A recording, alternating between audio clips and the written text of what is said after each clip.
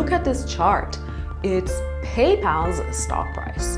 It was once soaring at over $300 a share and has now plummeted by a jaw-dropping 80%. It is trading at just $55 a share. Is this the end of the road for PayPal, or could it be a golden investment opportunity in disguise? There is actually a debate on Wall Street. Some believe PayPal is a financial technology dinosaur losing its market leadership. Others believe it's a sleeping giant waiting to rise from the ashes. The million-dollar question is, who's got it right? Today, I answered that million-dollar question. Let's talk about that.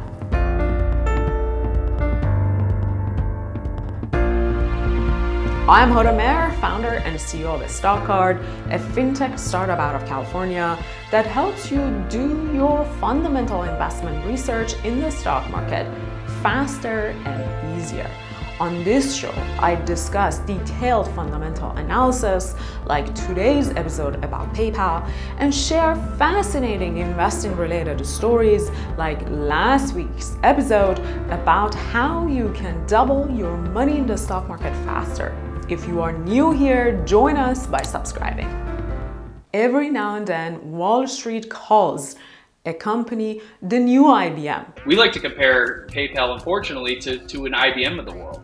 We wonder, is this the new Big Blue? Thinking about a company that was at the top of its industry that ultimately saw its organic growth prospects start to decline. By that, they mean a market leader that has lost its touch, fallen behind competitors, and there is no hope of recovery for the company and its stock price.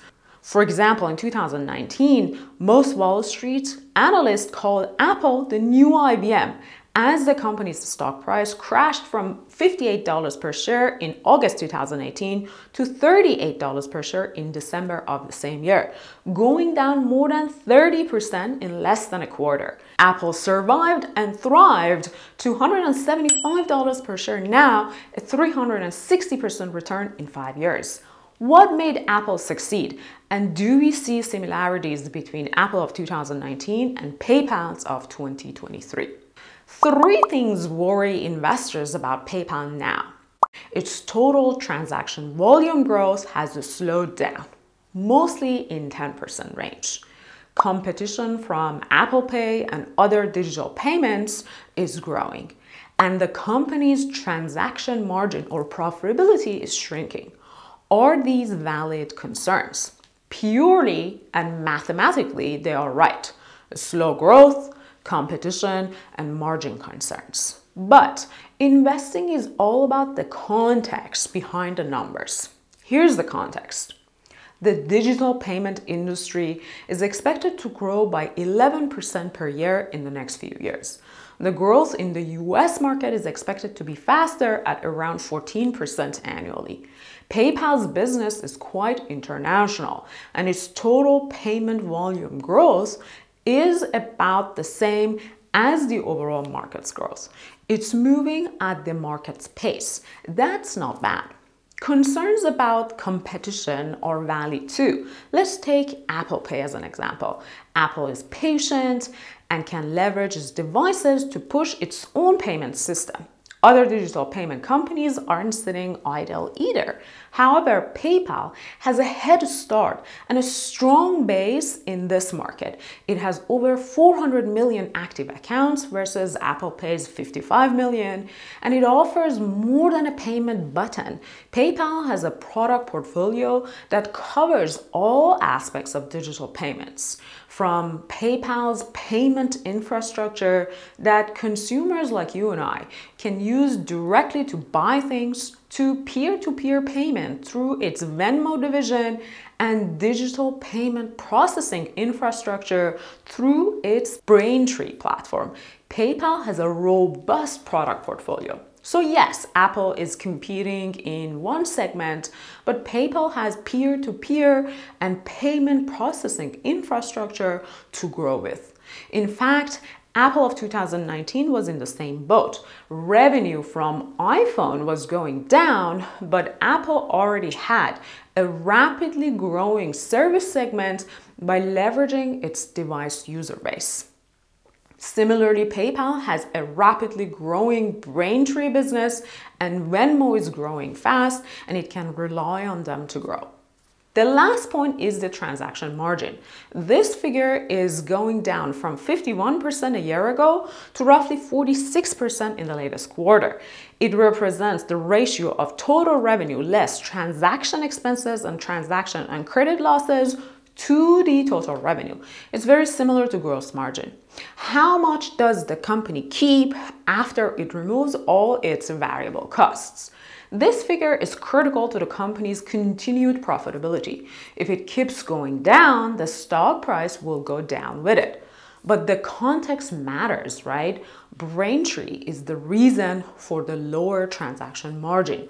The company has already explained that as it focuses on selling higher value add-on solutions to Braintree customers, it will be able to improve its margin in Q4 this year and beyond.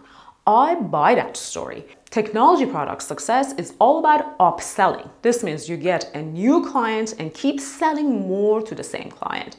That's precisely what Braintree is going after.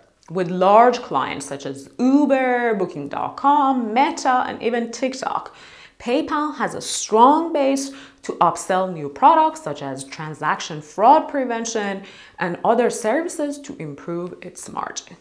Before we wrap up and decide what to do with PayPal's stock, let me show you PayPal's stock card. A stock card collects more than 300 pieces of data about every publicly traded stock and ETF in the US from world-class data sources such as Morningstar and visualizes them into easy to understand and intuitive cards. For example, PayPal's stock card tells us PayPal has strong growth potential, acceptable financial status, and an undervalued stock. Investors have a negative or bearish sentiment about the company, and its stock has underperformed the market's average in recent months. If you want to gather more information about each aspect of the company and its stock, you can click on the appropriate section and get the details under each. It's super easy and fast and gives you everything you need to know to invest in any stock or ETF. Try it for yourself for free and see how it can help you do your research better and faster. Go to stockcard.io and start your research. Back to PayPal. Now that we have the context behind what concerns PayPal's investors, let's recap PayPal's fundamentals very quickly.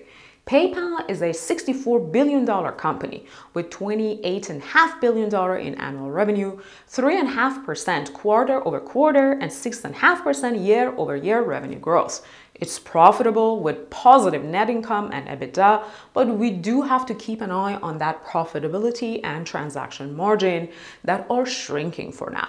It generates $5 billion in free cash flow and uses its cash flow to buy back shares, which is a good thing for investors, especially at the current lower stock price level.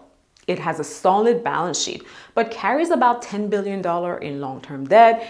Even with that amount of debt, its financial health ratios, such as debt to equity or debt affordability ratio, are quite healthy.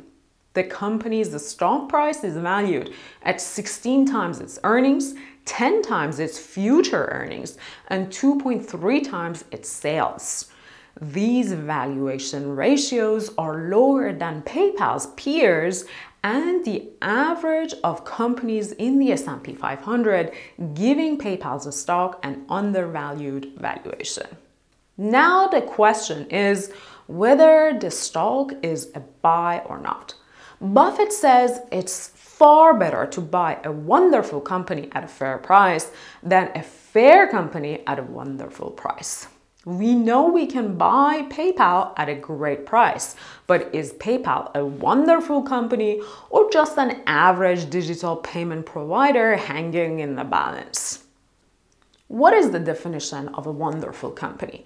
A monopoly or a company with such a strong competitive moat that cannot be bothered by the competition, has pricing power, and is run by a solid management team. That's definition that I give to a wonderful company. It's simple to understand, but not always obvious. In the case of Apple of 2019, when investors were calling it the new IBM, it was its strong customer base who loved their Apple devices that gave the company its competitive moat. These devices were so entrenched in the customers' day-to-day lives that Apple could upsell its services and other devices and grow from there. For me, PayPal has a similar moat. Many businesses all around the world have PayPal as an integrated part of their payment system. We actually have PayPal as an integrated part of our system at Stockart. The company has 42% market share of the global digital payment volume, with 400 million active accounts in more than 200 countries. PayPal has a solid customer base to upsell new products and services. I own shares of PayPal and I will add a bit more to it. The risk is that I overestimate the company's competitive moat. To mitigate that risk, I may spread out my investment and wait to hear the next quarterly earnings, especially because I want to hear from PayPal's new CEO too. This episode goes well with a 6-step fundamental analysis guide that I published recently. If you want to learn or brush up your skills in how to do fundamental analysis, that's a good episode to watch and listen right after this one. I'll see you next time.